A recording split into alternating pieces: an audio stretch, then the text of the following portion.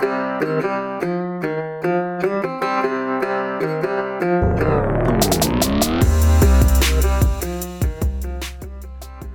up, everybody? It's Dan from the Binder Boneyard, coming at you from the new office, staring out my window at my Bridgeport.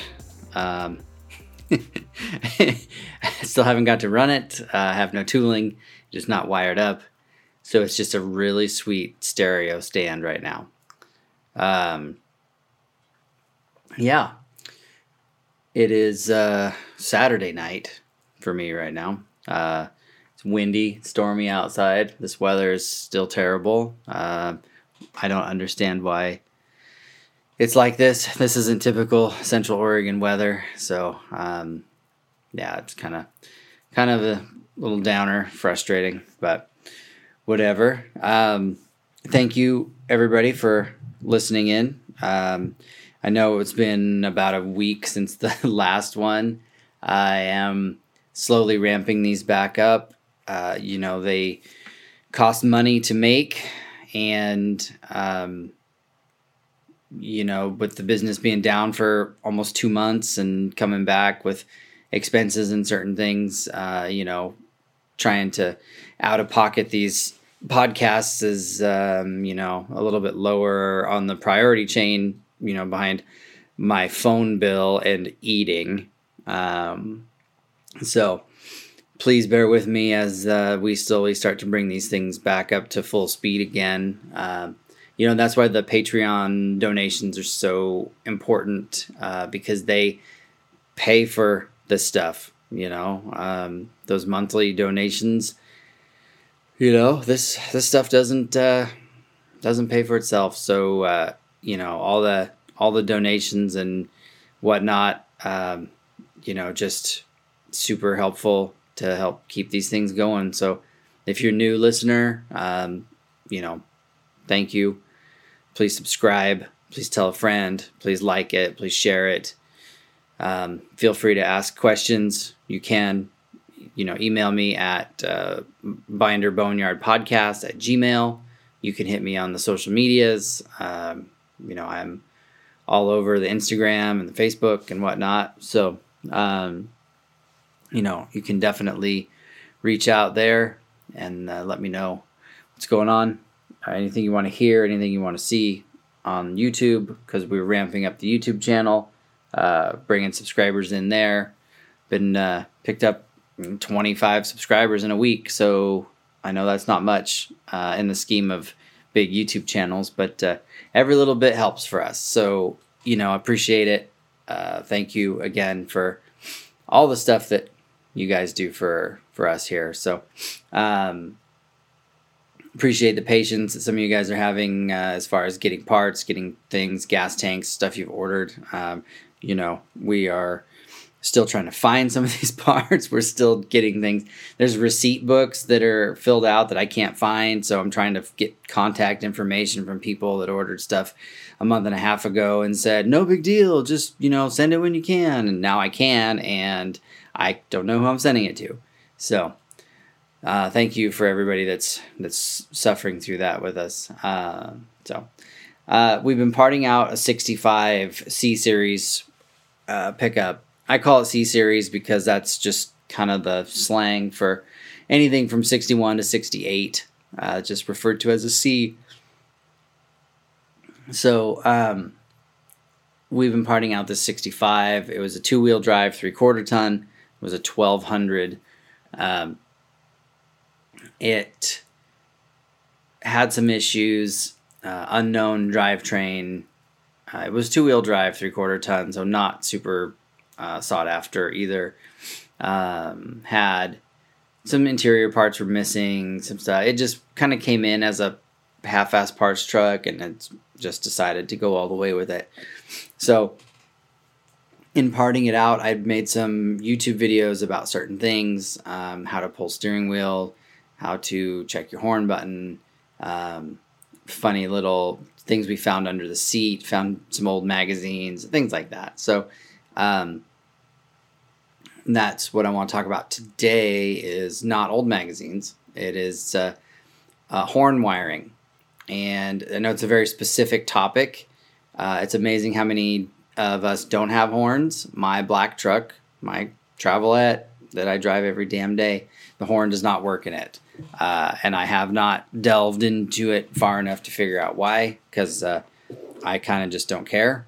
Just, horn's broken, watch for finger kind of thing. So, but we're going to walk through like how the horn works on the majority of the rigs out there. The 50s trucks are weird because they have a wire that runs up the column, like up the center of the column from the steering box, and it's pretty much a ground, and you just, when you push it, it grounds out.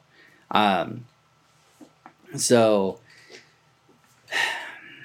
the way the horn works on most of these things is there's a relay. On the C series, it's hooked to the brake bracket on the pedal assembly. On the Scout 800s and the 80s, it's under the hood by the brake master cylinder. There's a little black or silver relay there. Some people call it a sardine can, depending on which old timer you're talking to.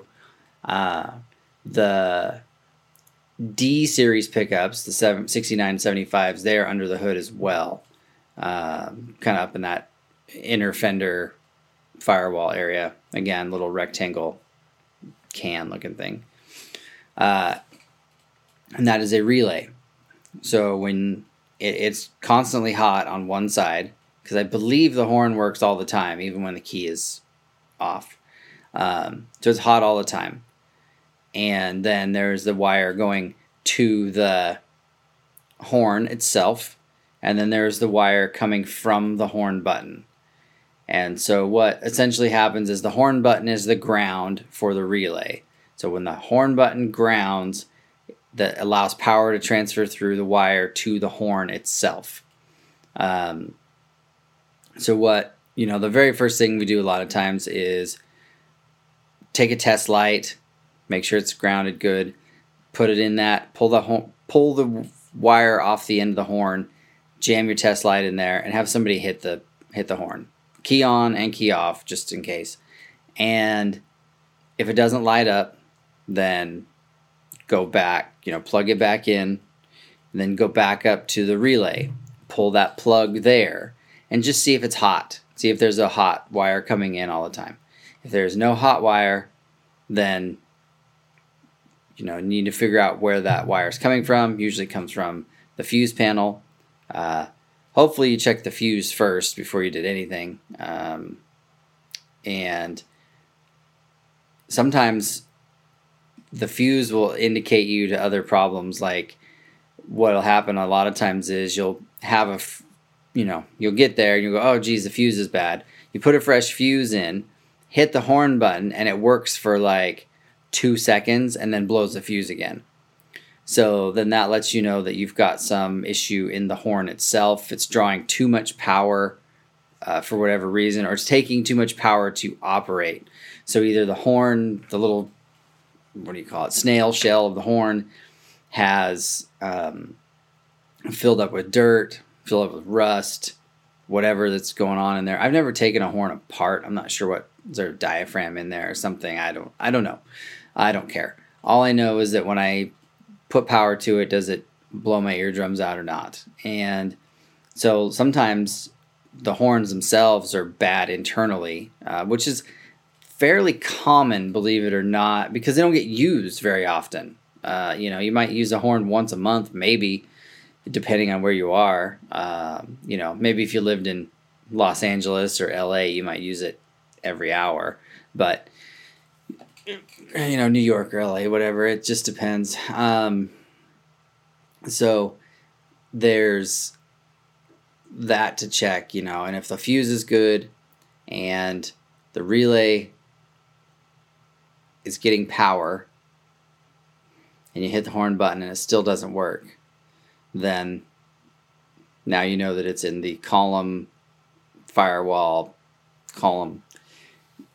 So you'll slide under there, and on the 800s and C series, it's a separate wire. It's a yellow wire with a clear connector. That's the horn wire. You can unhook it there and then ground that connection, and that's the ground you're simulating the horn button being depressed, and ground that out. And if it makes noise, but then you hook it back up and you hit the button, then you know the problem's in the button. If you ground it out there and it doesn't make noise, but you've got power at the relay, then it's pretty much certain that the horn itself is no good. So, just weird. You can troubleshoot it from one direction or the other, or start in the middle and work your way back. I don't, whatever. Hopefully you start with the fuse first and then go to the horn itself, and then go from there. So then, all right, you verified the horn is good, the relay is good, the fuse is good, and now you're in the column. So pop your horn button, which on most of them you press down with the palm of your hand and you rotate the button itself, from the 12 o'clock to the 2 o'clock position. It's not a big rotation. It doesn't take much. Press and turn, and then the button normally comes off in your hand, or, two of the teeth will let go, and then you just kind of wiggle off the third one. Underneath there'll be a spring and a cup. So for the 800s and C series, there will be a spring and a metal cup and a ring with some hardware on it. That ring has a screw that goes through the steering wheel and contacts another ring under the steering wheel. So what you can do is, when you pull the horn off, pull the horn button off, and the cup and the little spring come out, then you should be able to take a pair of pliers or something and jump across from the ring with the 3 fingers on it to the shaft, the steering shaft. That's the ground. You're essentially making the horn button action. And if it doesn't honk, then you need to take the steering wheel off. If it does honk, then there's a connection problem under the button. So it's that spring isn't letting the cup touch the ring, because the spring is what grounds the back of the button or the cup. That's kind of the final transfer of the grounding. So you can make sure the top of the steering shaft is shined up, make sure the spring is clean on both ends, make sure the cup is clean, make sure the ring with the fingers on it is clean where the cup is going to contact it, and that can get it going again. If none of that does it, then you need to pull the steering wheel, which I walked through in my YouTube video. You can find that. And underneath the steering wheel is the backside of the underside of the steering wheel is a ring, and you'll see that it'll have a tab where the long screw from the finger ring above screws all the way through the wheel and contacts that tab. Then you'll notice on the column there is a little copper button sticking up that you can tell has been rubbing on something, and it should have a yellow wire on it. It's that same yellow wire that corresponds with the harness under the dash. You should be able to take that and jump to the center shaft of the column, and that should make the horn honk. If everything else is correct, grounded good power, and all of that, you verified it all, when you touch that yellow wire to the column center, it should honk. So now you need to make sure that there's a spring that rides underneath that copper button. Make sure that's still there and functioning. If it's not holding the copper button up to touch the ring under the steering wheel, then you're not going to get contact and you're not going to get your horn. So hopefully all that makes sense, you can review the YouTube video, and that goes into some of that. And that's how it is for the C series and Scout 800s. The D series is similar. It has a plastic ring with screws that have little plastic collars, and there's actually a wire that touches the collar with the plastic collars, I should say, and then touches the steering wheel. That's how it transfers the ground signal across. Instead of using a spring in the center underneath the horn button, it uses that ring to make the ground contact. So it's kind of similar, but just a little bit different. When you pull your horn button, you'll see it and it'll kind of make some sense. But hopefully that is good enough. It's all about troubleshooting, and I've talked about that in the past as far as tools to have.